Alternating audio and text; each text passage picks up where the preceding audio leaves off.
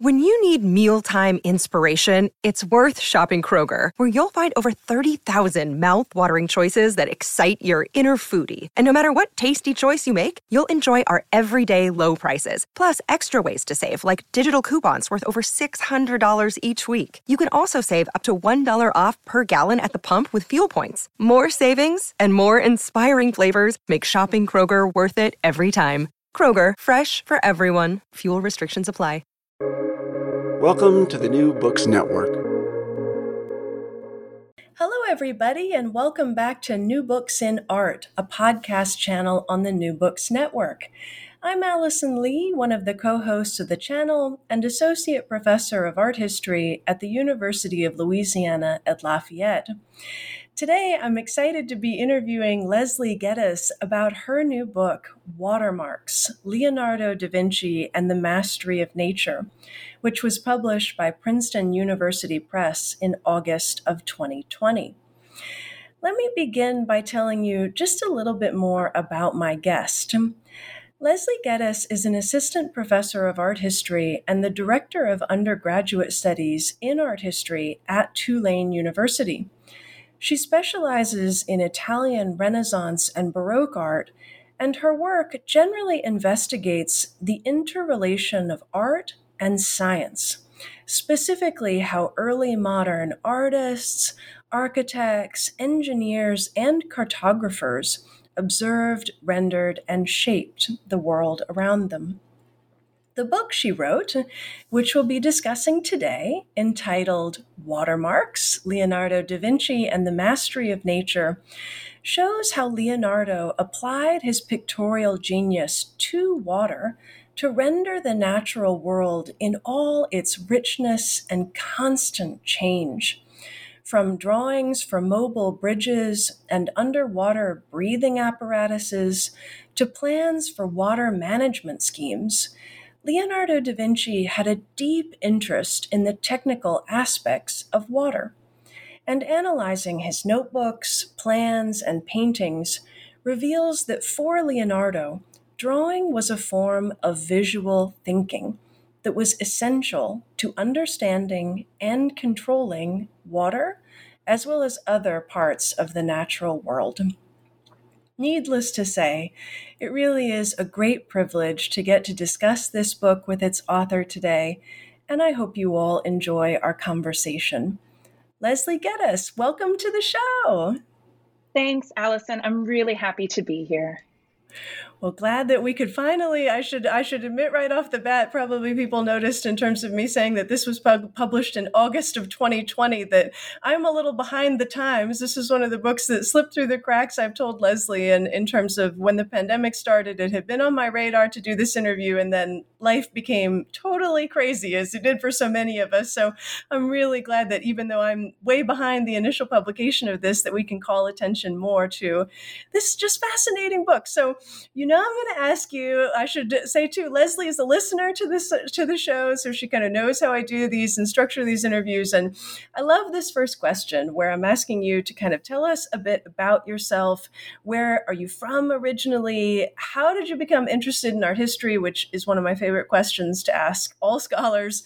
Of course, you can tell us about any mentors you had in graduate school or along the way. Give us just kind of some of your background, if you would. Sure, Allison, I love this question too. I'd love to hear the answers to this also as a listener of your podcast.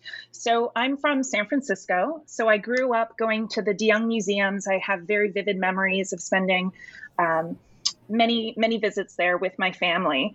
But like many of my students, and I'm sure many colleagues, I didn't formally study art history until college, right? And I have very vivid and dear memories of taking my very first art history class, which was an introduction to architecture with Joe Connors at Columbia. And pretty much from that first class, I was hooked. And I went on to work quite closely with Joe, taking a number of his classes on architecture. He's a great Borromini scholar, for example. And I even went on to write my undergraduate thesis with him in what turned out to be his very last year teaching at Columbia. Yeah. And also through that process, I think for me, the possibility of being able to continue to take art history and to continue on as a graduate student and, embark upon a career was really first modeled by graduate students. I have really fond memories of getting to know people who were maybe first my TAs, but then folks who maybe I was taking a class with. Like, I took a ton of Latin, so there would always be like graduate students in the room with me as well. And really kind of being so curious and admiring, like, how, what were they working on and how they all seemed to be doing this really fabulous travel. And that to me, of course, like perked me up and me thinking okay, how can I do what they're doing? We're all in it for the travel secretly. Yeah, it's true. But I really think it was seeing these, graduate students opening up the possibilities for me. It wasn't something I was aware of as a potential career or pathway until I saw folks, kind of slightly but significantly farther on kind of embody that pathway that opened it for me. And then I continued on to Princeton to work with John Pinto, and that all brings me up to today. Just like that, snap, and like you're done, and now you're in a tenure track position. Yeah, if only. Yeah, right. Gosh, I think you're the first person I've ever done one of these interviews with that spoke to the influence of graduate students, of your sort of, TAs and or your cohort. And I think I understand exactly what you mean so much. And I'm so glad to hear you kind of giving that shout out for those who are our most direct sort of people that we're emulating and asking questions of, often much more so than our mentors, who we love them, but they're super kind of scary and remote in some ways from us. And, I think you figure out to a large extent how to be a professor and a researcher and a scholar from talking to your fellow graduate students in many ways. Huh. Right. Yeah. And I think that kind of nearness is also the intellectual conceptual work, in the sense that I remember as an undergrad, like knowing, just kind of having still a kind of baby brain around subject matter and intellectual inquiry, but knowing that they were all working very hard to figure out their pathways through their own problems of investigation. Right.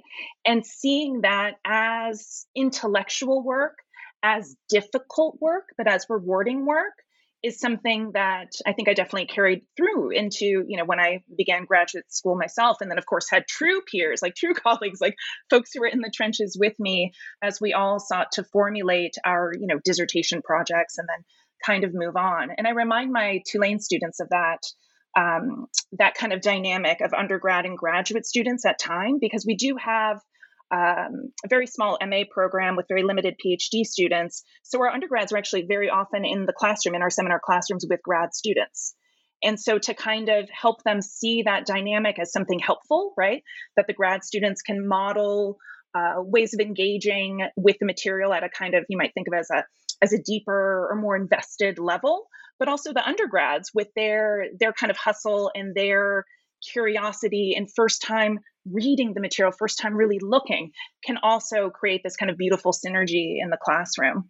So I think about it pedagogically these days as well. Absolutely. Well, I think this leads pretty nicely into the next question, which is just about how you came to write this specific book.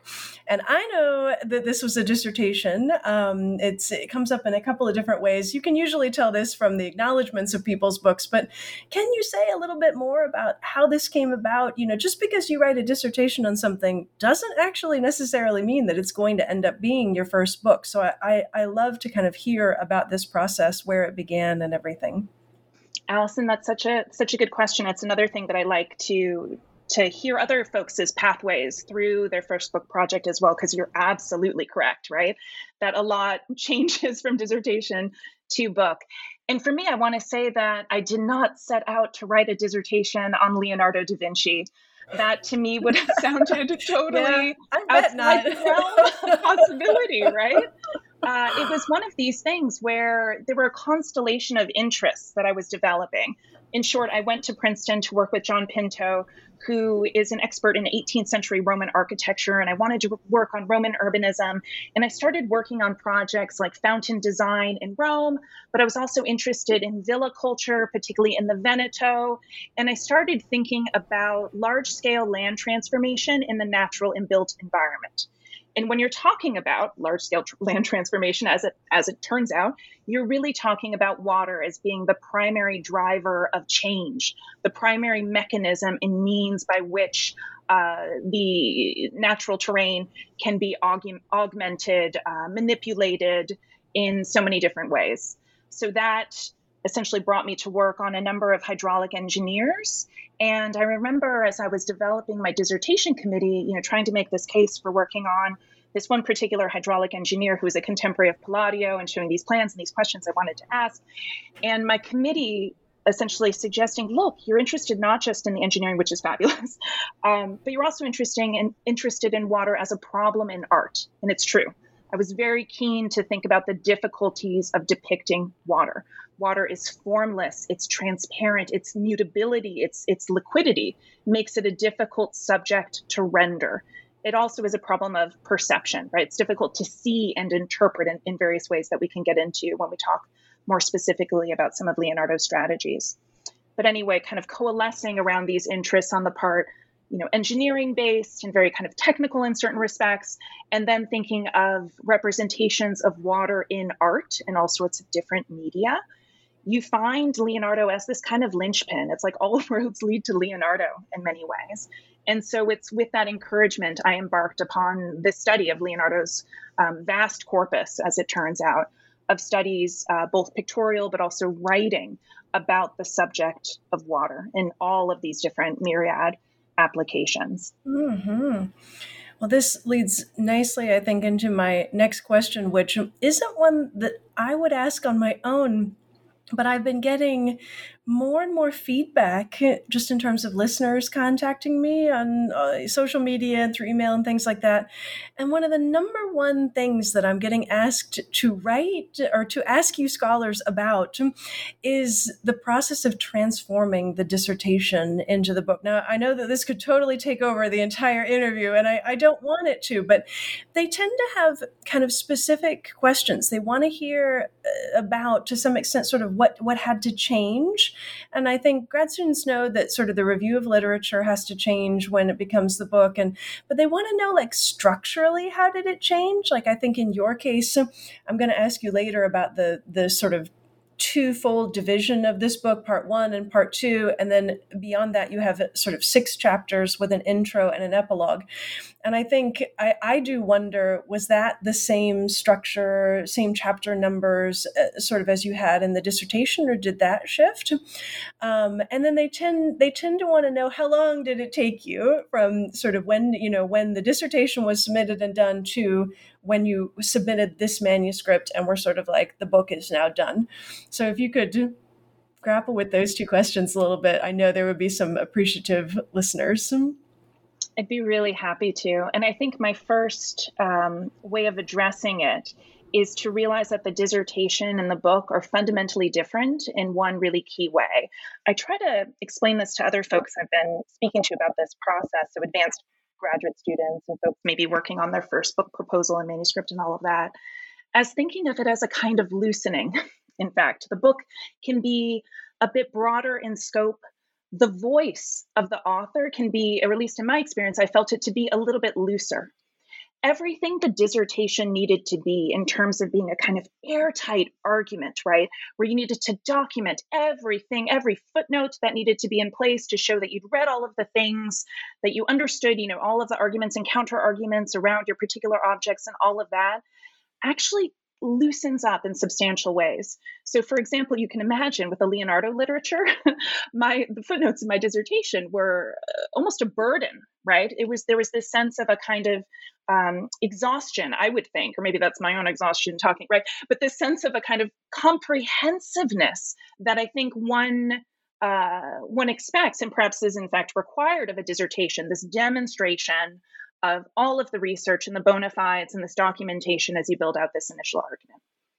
That kind of comprehensive apparatus in terms of documentation is certainly something that is not even appropriate towards a book that, while academic, certainly should strive to be of a broader audience.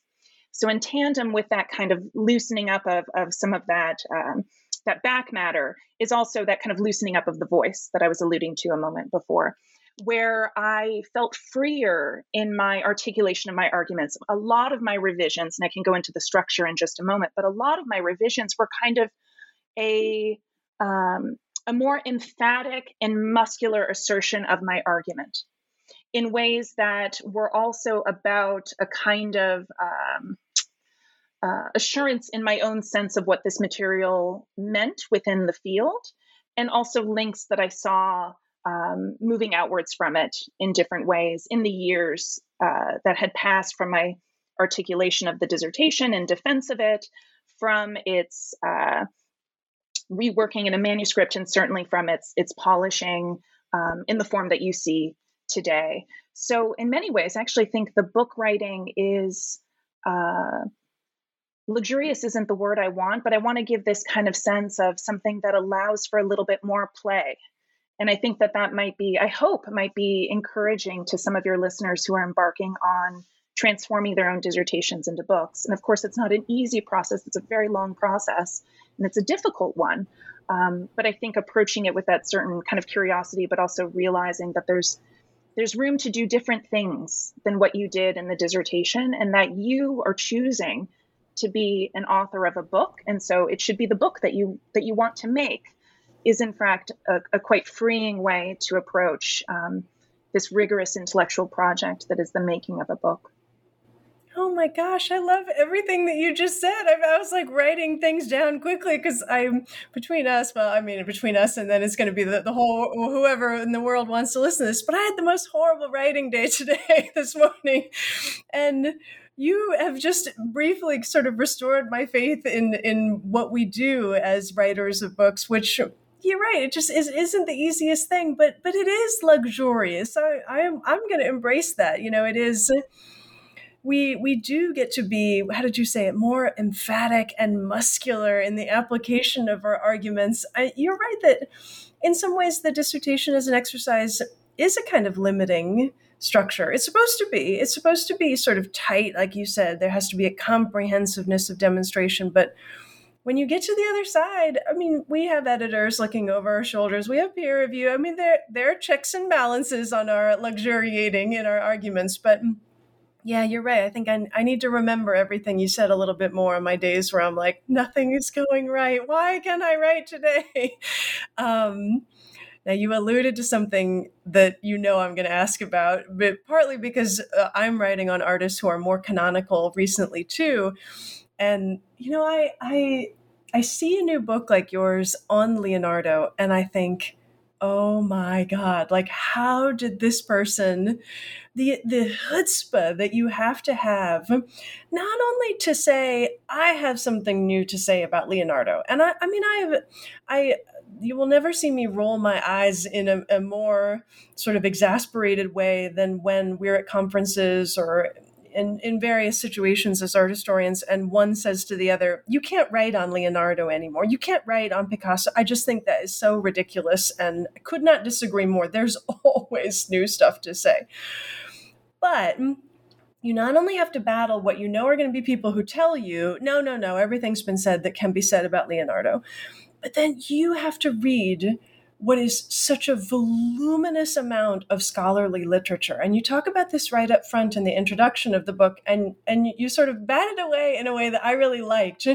But I do sort of feel like I have to ask, how did you tackle it? And how on earth do you, one scholar to another, decide enough? Because I think we all battle this. Well, I just need to read one more thing. Oh, there's one more article. Oh, wait, there's one more book that I haven't read. Like, this moment where you say, okay, enough. I have to stop reading. I know what I want to say and do, and start writing. Man, it never gets easier. It hasn't for me, at least. Yeah, and I think that's a really fair question, both about what it means to tackle these canonical artists, and also in the sense of thinking through a little bit reflectively the process of conducting research and how one deals with this vast corpus of literature. And certainly in the case of Leonardo, it took me years and years, even to kind of get my sea legs in the literature. And Leonardo's a kind of an exceptional case in certain ways. We can think of other artists who are perhaps analogous in terms of the historiography and the weight or freight of literature around that artist. Leonardo is a little bit perhaps unusual in the sense of also needing to contend with his manuscripts and writings and graphic output. So we're also talking about thousands of sheets that need to be analyzed and that also have been assembled and unpacked, critical editions with transliteration. And, in some cases there's some English translations, but a lot of it, of course, not. Various kinds of critical apparatuses and all of that around understanding the sheets and their chronology and the history of how those sheets and their particular motifs and pictorial information have been decoded and understood, alongside a substantial amount of work to understand Leonardo's own writings, right? Mm-hmm. Yeah. He's also a bit of an unusual case in that it required me developing competencies in fields outside of what one might consider outside of traditional art history. Mm-hmm. This is a lot of the history of engineering and science. So that's another separate literature that needs to be understood as well. So I certainly wouldn't sugarcoat any of that and say that was the gift of grad school, right? That was the gift of going through a dissertation, of having that time to figure it out myself. And, of course, it was in consultation with mentors and colleagues and, the groundbreaking work of many, many, many terrific Leonardo scholars. And I, of course, have some very close friends, fellow Leonardisti, where we can kind of compare our understandings of him and, really talk shop in different ways. But I think for an individual scholar who's interested in becoming a Leonardo scholar, it's going to require years. So I wouldn't, I think it would be a disservice to this subfield to say that it's something that's easily done. And again, it's not something I would have felt emboldened to tackle without trusting my mentors, right? Like I really had to say, okay, if they think I can do it, because I don't think I can do it, but they think I can do it, then that's enough for me to embark on this pathway. And in fact, now that the book is out and I'm working on all these different projects, and part of me wants to stay with Leonardo studies just because, oh my God, my PDFs, there are so many, it's so good. Like the corpus, like it's taken, decades in the making, basically. It's not the kind of thing one wants to put off to the side. And I laugh about this with some close friends who are in Leonardo studies, that it kind of pulls you back in because you just, it took so much work to get to that point. You're laughing, so I know that you feel me on this, right? I'm laughing just because I so adore the transparency of what you just said. And I'm thinking on back to sort of the other interviews I've done where I've asked this question, because it doesn't come up in every interview. Some people do work on things where I think the scholarship, it's always vast, but Leonardo is like, I cannot even imagine. I really can't. And I had never thought of like sticking with it, like because you spend so many years developing the expertise. You can sort of see why in the past, especially like old-timey art historians would like stick with a certain figure. Like I'm thinking about like Leo Steinberg working on Michelangelo for a long time. Like now I'm like, oh, maybe he felt the same way, or he's like, I got all this in my brain, like I'm just going to stick with it. I think it's smart when you think about it, but I don't know, 21st century careers, we're expected to sort of, talk about so many things and produce so many different books and so many different subjects that I'm not sure that the way that it used to be, like in the 1950s, 60s, 1970s, is like we could get away with it anymore.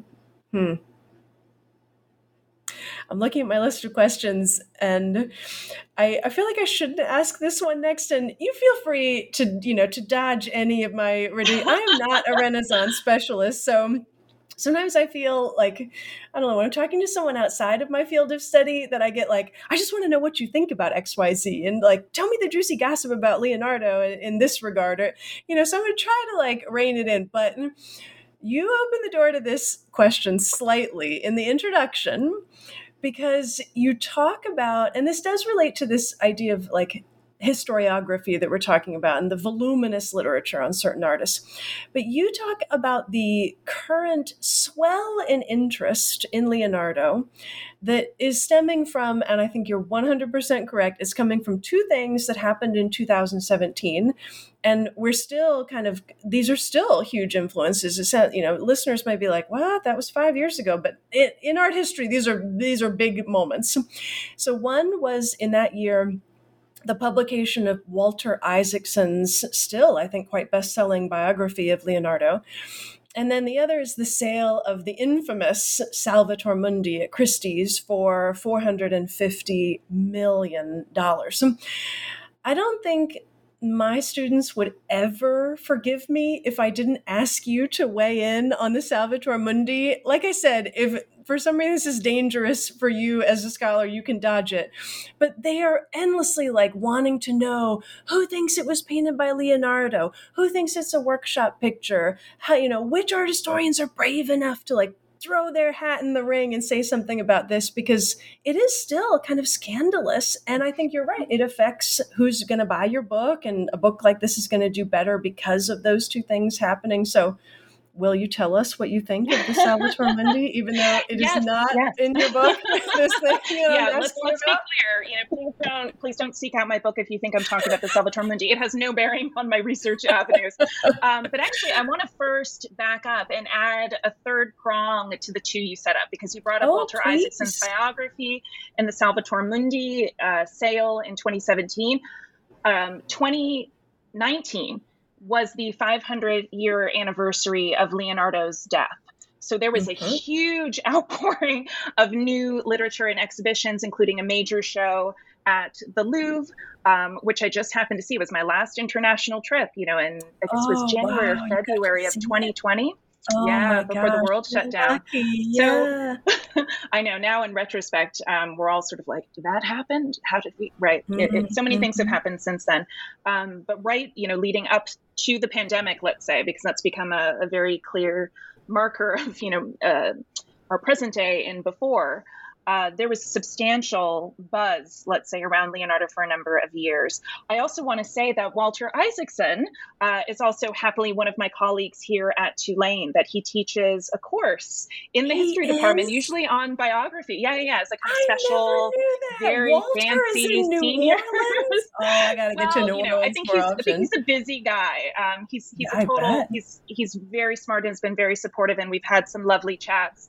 But he teaches a class maybe perhaps once a year. I'm not quite certain. So, I don't want to misrepresent. That's the career that I want. What? Walter Isaacson teaches one class and is otherwise like a jet-setting, supportive colleague? Yes, please. Yeah, I think it's got to be a good gig. So, of course, I mention that to my students, because I teach a variety, not every year, but as it happens this semester, I'm teaching a Leonardo lecture class. And of course, I have his book as one of the recommended texts if they're looking for an overview, a biographical overview of the artist, but also that publication and others open up ways for how we still, within popular culture, let's say, so getting out of the weeds of Leonardo studies, how we within a culture still valorize his particular pictorial intelligence and full-on intelligence, but also how we as a culture still very much want to tout this singular persona as a kind of embodiment of certain types of knowledge making, but also an elasticity of mind, but also, perhaps somebody who's constantly thinking ahead of one's peers. And I think that can take very, kind of capitalist directions, and ones that I'm also keen to have my students recognize, this kind of myth of the genius, the myth of the kind of the lone person, and do my absolute best to counter with historical record. One of the chief things I try to do when I teach Leonardo is have my students realize that he was incredibly social, and he was a person who was deeply enmeshed, of course, in a number of social spheres, and worked with a number of different patrons and all of that, but somebody who was deeply connected to other individuals who were also thinking through similar problems and pathways, right? So to remove from him this sense of somebody working in isolation, which was never the case, and return to him this sense of him being, exceptional in many ways, that's undeniable, but somebody who is deeply enmeshed in his own world, and particularly a social world. And I think for students to hear that, that's enormously important. right? That's a Definitely. right, because I think this is also even about knowledge producers today and us as academics. Books are not made in isolation, right? They're through conversation, they're through feedback, they're through site visits with folks, right? So returning to that sense of knowledge production, this sense of shared conversation and dialogue. And of course, we can see that also pertains to Leonardo and all of his many facets of his output. So I'd also throw that in there as well. Would you like me to get to the Salvator Mundi? Would your audience? If you want, I thought we were getting close to it, because this idea, which I'm so glad you emphasize for your students, that these men that we think of as these lone wolf geniuses, like even the idea that the Salvator Mundi might be what we call a workshop picture, meaning somebody who was close to Leonardo in his studio, being trained by him, preparing paintings for him. I mean, what that means is already breaking apart this idea that he's isolated and working alone. Like the fact that it could be a workshop picture is a sign of his sociability, his being connected to lots of other people, and so on and so forth. Right. And normalizing what painting practices were actually like, right? That it was never the sole artist of one's own hand touching and making a work of art from start to finish, right? Yep. So again, to critique, in essence, wall labels at museums, for example, right? Which will most often only give credit to one artist. Maybe they'll say if it's workshop, if they don't, have a secure attribution, but that's why they put it's workshop. Yeah. Or maybe in some notable examples, give, dual billing to two exceptional artists and so forth. But rather to see that story as inherently much messier and, to my mind, way more interesting, right? So to not see it as a kind of loss, but in fact, see it as a way of thinking anew about cultural production as the work of many hands, many minds, and so on. Yeah. So that is something that I absolutely want to fold in. As far as the Salvator Mundi, I've never seen it in person. I haven't done a technical analysis, anything like that. I heard about it in advance. I remember kind of fairly early on in some of my research years when I was looking at lots and lots of Leonardo drawings firsthand, I knew about it. And knew that there was, of course, some skepticism or discussion about if this was indeed Leonardo, and understanding, of course, that if it is by him, that it's going to generate enormous interest. I don't think anybody quite understood the spectacle, and I say spectacle intentionally, that it would prove to be, of course, with this massive sale. And certainly when I speak about it with my students, who, of course, it's so funny, Allison, it went from students asking me about the Da Vinci Code. Do you remember that? Right? To students asking me about you put up the Last Supper and they say, is that Mary Magdalene? And want to argue. Oh, I remember those days. So funny. Yeah, you're right. It's shifted now. Exactly. So it's the current thing. So who knows? Maybe there'll be another, kind of hot topic around Leonardo. I shouldn't even raise that specter. Soon they're going to be asking, have we been on the Saudi prince's yacht and seen the Salvator Mundi? That's going to be like the next evolution of this question. Right. And I'll be like, do you know what my life is like? In regards to the Salvator Mundi, I like talking about it mostly as a modern phenomenon and as a kind of extraordinary example of the art market machine. We can think of it that way, right? So I don't know if you've looked at, and it's Christie's, right? If I'm remembering correctly. Yeah, they put together this very slick promotional campaign around the Salvator Mundi, where they, brought together the full apparatus of various scholars speaking to it. But it was this kind of glossy, slick production value and mystique around this object, turning it into a, kind of modern pop icon almost, that is, to my mind, a more fascinating way into an object that to me is not particularly innovative or interesting. It certainly doesn't relate to the intellectual questions that drive my work on Leonardo or any artist. It just, so happens. That's not the kind of content or questions that I'm interested in. But it has been fascinating to see it as the recipient or the vehicle of this marketing phenomenon. So I speak about it in that context when asked most frequently. And I think a kind of nice analog to that is thinking about the sale of the Codex Leicester, which happened in, if I'm remembering rightly, in the 90s. So this is the only Leonardo manuscript that's in North America that's now in the collection of Bill and Melinda Gates. And that sale was also via auction. And you can actually compare, and this is something I sometimes have my students do, the catalogs for each. And that similarly had a huge amount of press around it. And that price point was also very, very high. And I think maybe about 100 million. I don't quite remember. So, forgive me if I'm misquoting there.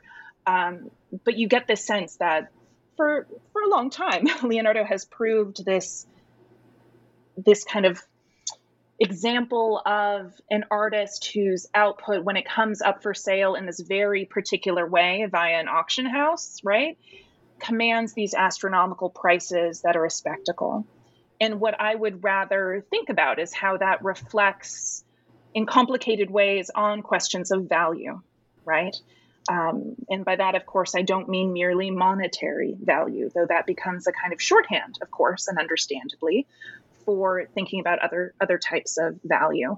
So it's also important to realize that, of course, both works that I'm talking about are in private collections. Mm-hmm. And whereas the Gates have had a long history of showcasing and displaying the Codex Leicester in numerous venues, and making it available to the public and having various, digitization projects and all of that. There's a brand new critical edition of the Codex Leicester that just came out a year or two ago by Martin Kemp and Domenico Lorenza.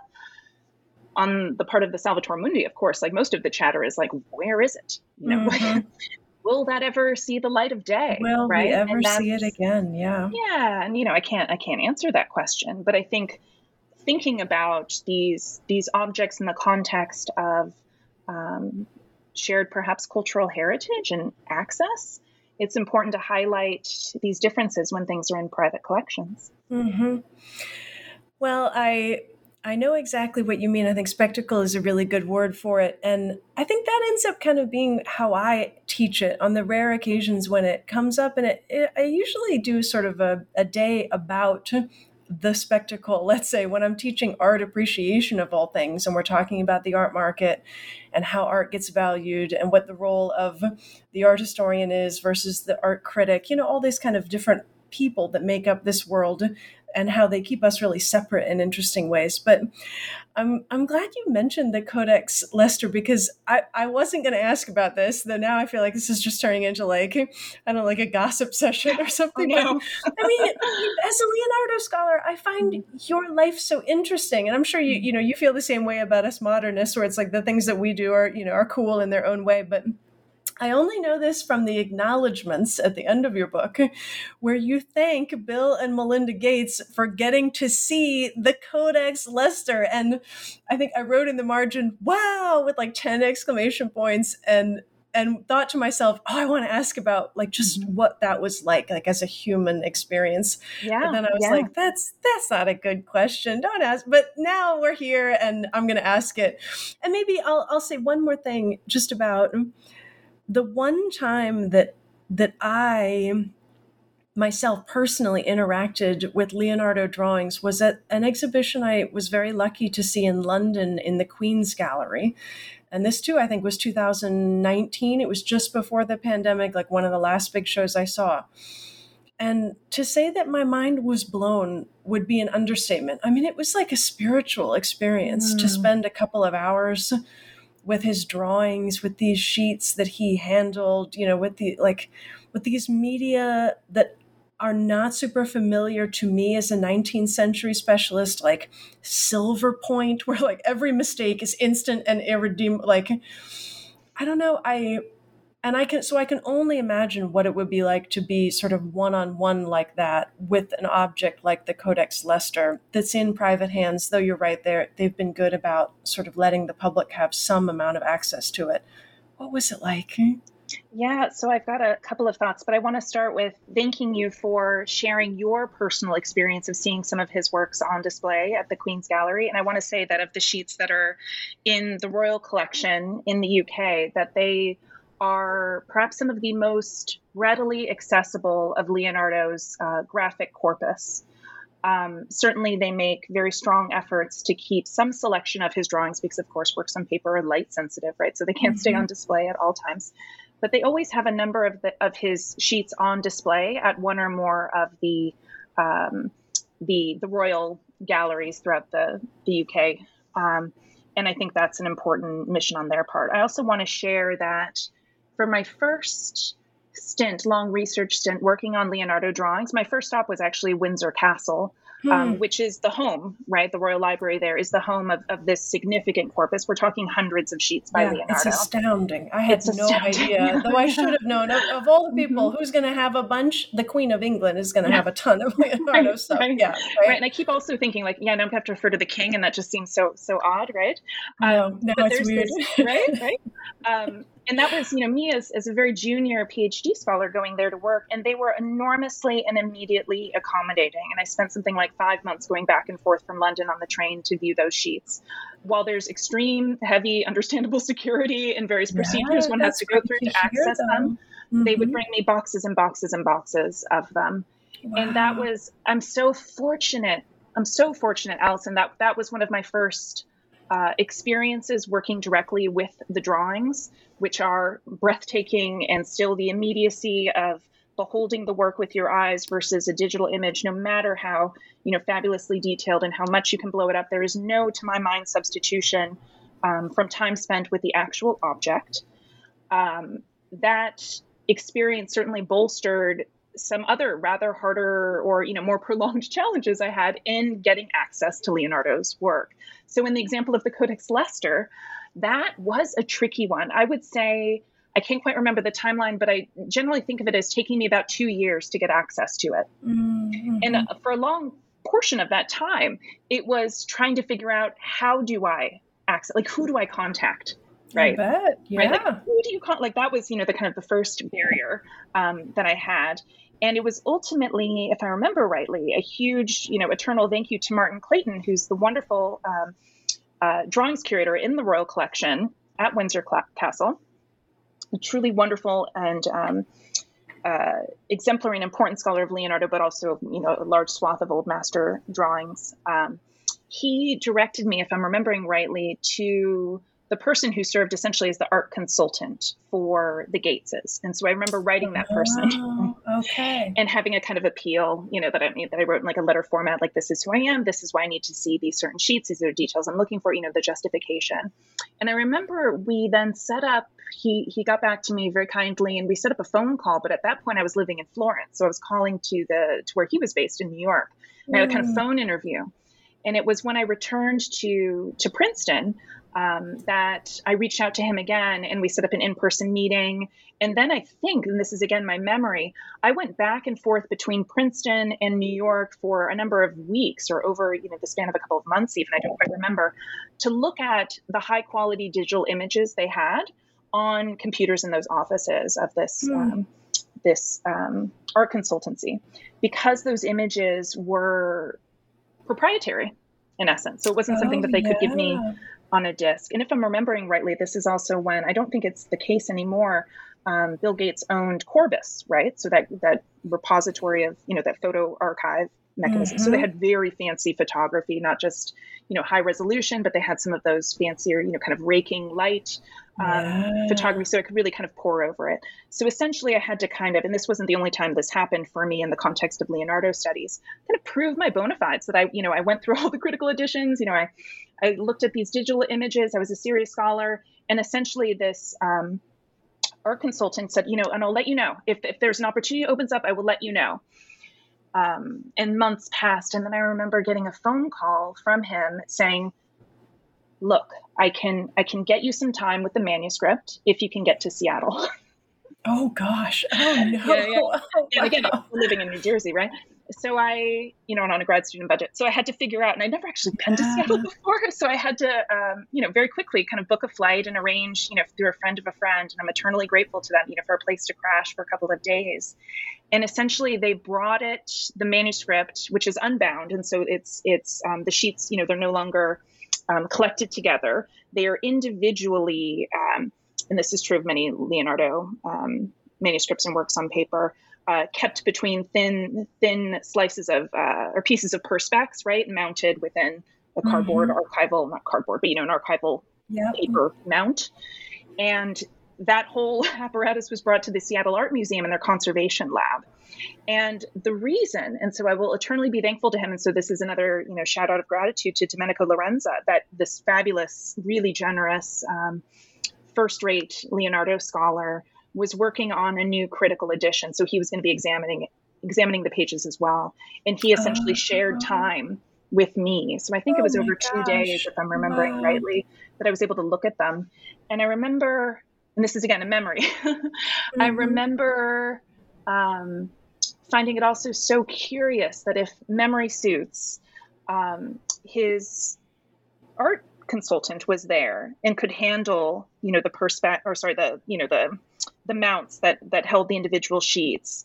And I and Domenico Lorenzo could. So I was, pulling them out very carefully. I could, hold it up to the light if I needed, or, turn it over because there's recto and verso. You need to examine both sides and so forth.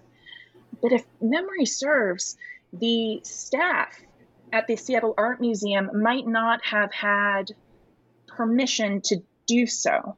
Right. It might have been like a legal kind of loan thing. And again, this is my memory, which is now it's been a minute. But that stuck with me because it also speaks again to this notion of value. And of course, some risks associated with something of such cultural importance, but also, whatever monetary values attached to it for insurance purposes. But that's kind of a wild story, right? So I hope that was worth spending a couple of minutes. It was. Oh my God. I'm so glad I asked now. I mean, I thought you might just be like, it was awesome. And like, that was the end of the story. And we'd be like, oh, like we want to know more. No, that was really juicy. It was kind of a journey, right? It was. Usually, I usually start by asking, because I tell this story, not often, but when it comes up, I usually flip it back at the person and ask, well, how would you go about finding, like, how do you contact the Gates? Like, how would you try to find access to the Codex Leicester, right? Again, like not even knowing where to start because it's so fundamentally different than contacting a library or a museum, right? You're dealing with a public or even a national collection.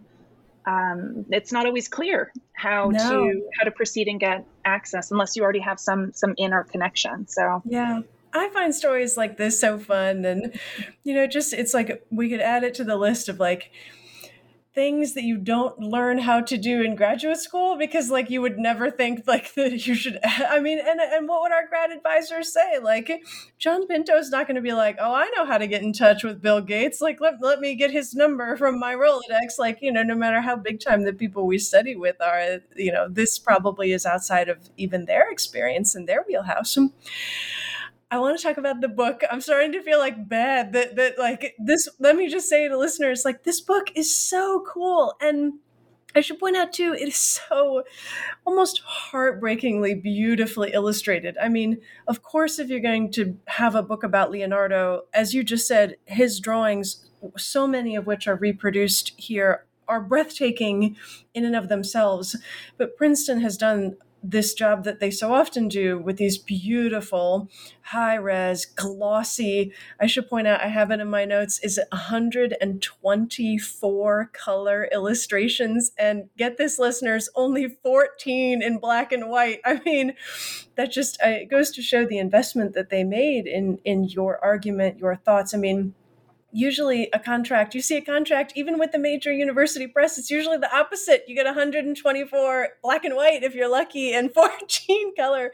So to see that flipped, it made my heart smile. And what you do with that and what you do with this argument, maybe the way in with the time that we have left, I wanted to ask you just about some structural things, like the fact that the book is divided into two parts, which I think is very smart. Part one is called Water Tamed. Part two is Water Unleashed. So there's like, something poetic and sort of, like the flip sides of a coin. And it's interesting, the breakdown from there's only, I shouldn't say only, but there's 2 chapters in part one and then 4 chapters in part two. And they all have really beautiful sort of poetic titles. Chapter 1 is called The Machine Drawings, which makes it pretty clear what it's about. Chapter 2 is Traversing Water, so a little bit more like, ooh, I wonder what this one's about. Chapter 3, Flow and Flux. Chapter 4, Water and Landscapes. Chapter 5, Painting and Mapping. Chapter 6, my personal favorite title, Water, Earth, Air, Fire, which I think Leonardo would have liked that title too, though I'm extrapolating a little bit. But I guess what I wanted to ask you is kind of about this decision to organize things or to talk about Leonardo's theories topically rather than chronologically, to go about it in a way that is a bit opposed to this traditional, linear, chronological model that we are so often as historians kind of encouraged to abide by, and to do what you did, which is to really depart from that. And I think it's a structure for this book that really, really works. But where and when in your process did that happen? Was this the structure of it as a dissertation, or was this one of the changes that you made? Did this happen in conjunction with an editor? I mean, I'm just always interested in this kind of big overarching stuff that really matters for how the book ends up being shaped as an argument. Yeah, thank you, Allison. To start off, that two-part structure of the Water Tamed and Water Unleashed, that was there in the dissertation. And I have to say, cool. It took me a long time. Even before writing, I think it might have been part of my initial proposal. I can't quite remember. But in my initial development of that project, I had this strong conviction that way of framing this corpus of material, so all of his material concerned with the study and control and depiction of water and its many different manifestations, could be broken up into these two strategies, or these two ways of thinking about water and its flow and its corralling. In Water Tamed, the first half is devoted to his engineering approaches to water, so its control. So a lot of water machines, hydraulic devices, some canalizations and plans and so forth, but also some of his more inventive and, to my mind, still more playful representations of how man interacts with the natural world. So a whole series of mobile bridges that is this military technology, in fact, for quickly making these wooden structures to move troops from one place to another over watercourses of various depths and widths and so on. And also all of his wonderful, playful, imaginative, hopeful, optimistic designs for underwater breathing devices. This is Leonardo, who wants to observe nature at every level, including from below the surface of water, right? Mm-hmm. So those are both ways of traversing terrain. So essentially those engineering approaches were grouped together. But even within that corpus, you have a tremendous range of pictorial strategies and topics. And for me, it was important to give this sense of the richness of those approaches, right? That part of understanding Leonardo as a thinker in any subject, but in water specifically, is an understanding that he is constantly striving and contending with both the limits of vision, of perception, but also representation, and trying to figure out what is the best tool at hand, be that text or images, and what kind of images, what kinds of texts are suitable to work through specific problems related to this notion of water tamed, corralled, managed, etc. The other side of the book, or the other half of it, Water Unleashed, gets more to the poetics, the scientific explorations, the schematic diagrams of water flow, the study of hydrology and hydrodynamics, to also the pictorial representations, more painterly. And in fact, this is the section where I really get into the paintings, depicting water flow with its, deep, potent symbolism, not just within the Christian world with baptism, but water is always, because of course it's necessary for human survival, right? All of these associations that make it such a important subject in painting. And so that that half with its 4 chapters contends with some myriad ways that we see Leonardo and his peers thinking through how we observe and understand the natural world around us through the particular lens of water.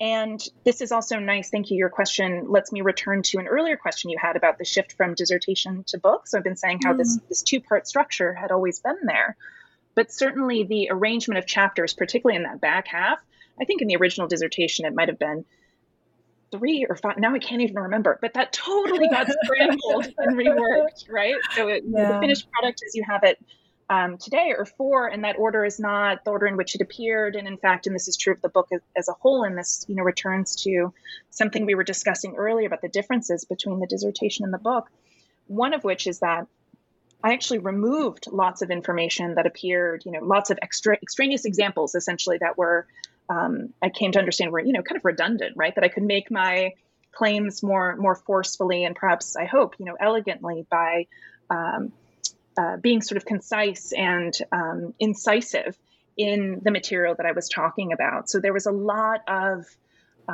paring down and simultaneously amplification of certain material that I talked about. But the greatest changes certainly happened in the back half of the book. And my hope, of course, is that it makes for the product that you have today in a way that makes for a compelling and still sensible read, that the argument comes through in a way that's palatable and convincing, right? That's my hope.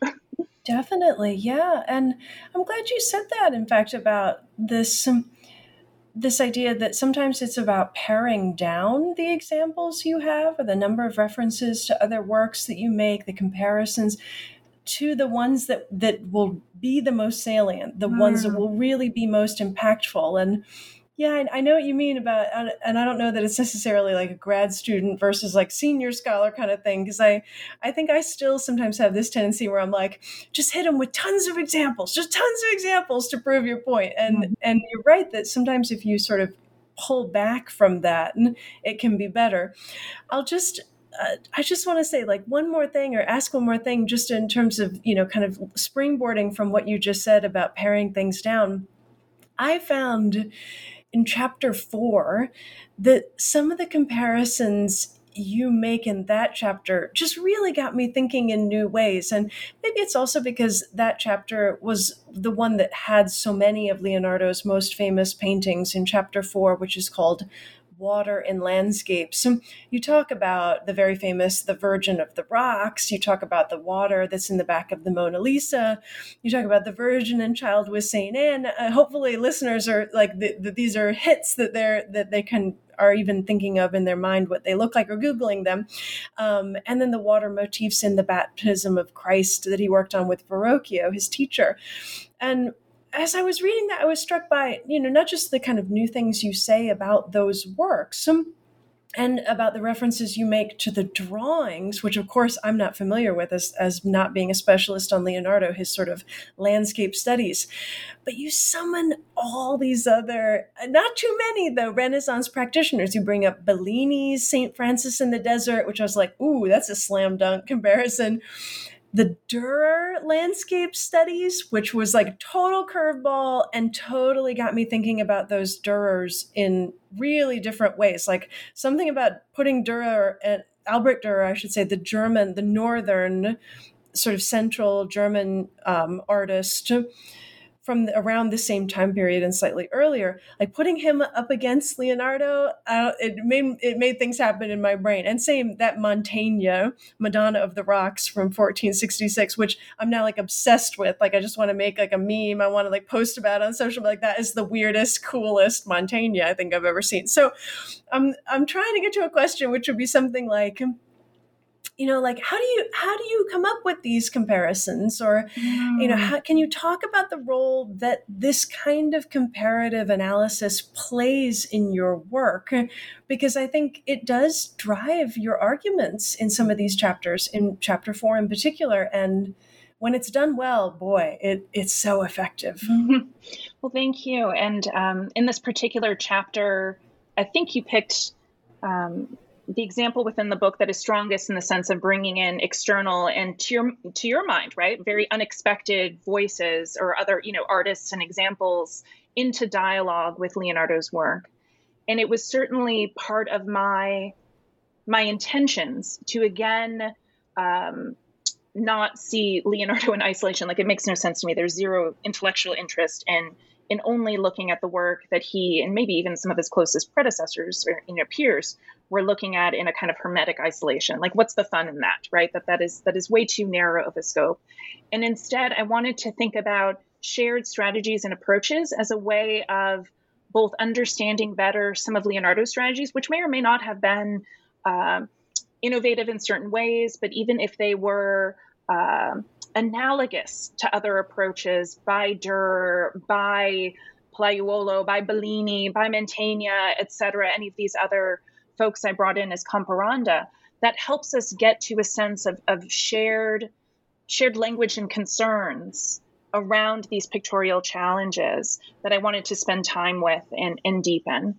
And one of the other important positions I take as a scholar is to not restrict my analysis by topic, right? So this is also a kind of an overall comment about the organization of the book, that if you look at any one of the chapters in any one of the two halves, you'll find lots of different visual material that wouldn't necessarily seem to go together. And by that, I mean, even in talking about the machine drawings, right? You're not only going to see machine drawings, because I think that is quite a narrow way to think about even just Leonardo's approaches to thinking about some of those problems in landscape.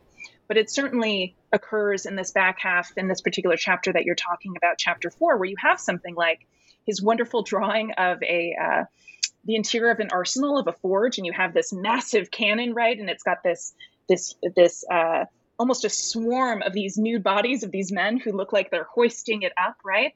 And putting that in dialogue, for example, with Durer's magnificent print of a cannon in the landscape, as ways of thinking about not just military knowledge, but the ways in which vision is being pressed upon, a viewer, whether, it's a drawing that's more or less private or for a small circle of individuals, or if it's a print that's intended to circulate more widely, conditions a viewer's perceptions in ways that I found worth probing a little bit. So it's not, in short, it's not just about bringing in multiple artistic talents to bear and putting them in dialogue with Leonardo in unexpected ways, though that, of course, is a pleasure to do, but also thinking about different pictorial strategies, right? And how there might be certain shared commonalities that help deepen our understanding of certain types of investigations of our natural and built world. Pictorial strategies, indeed. Wow, well said.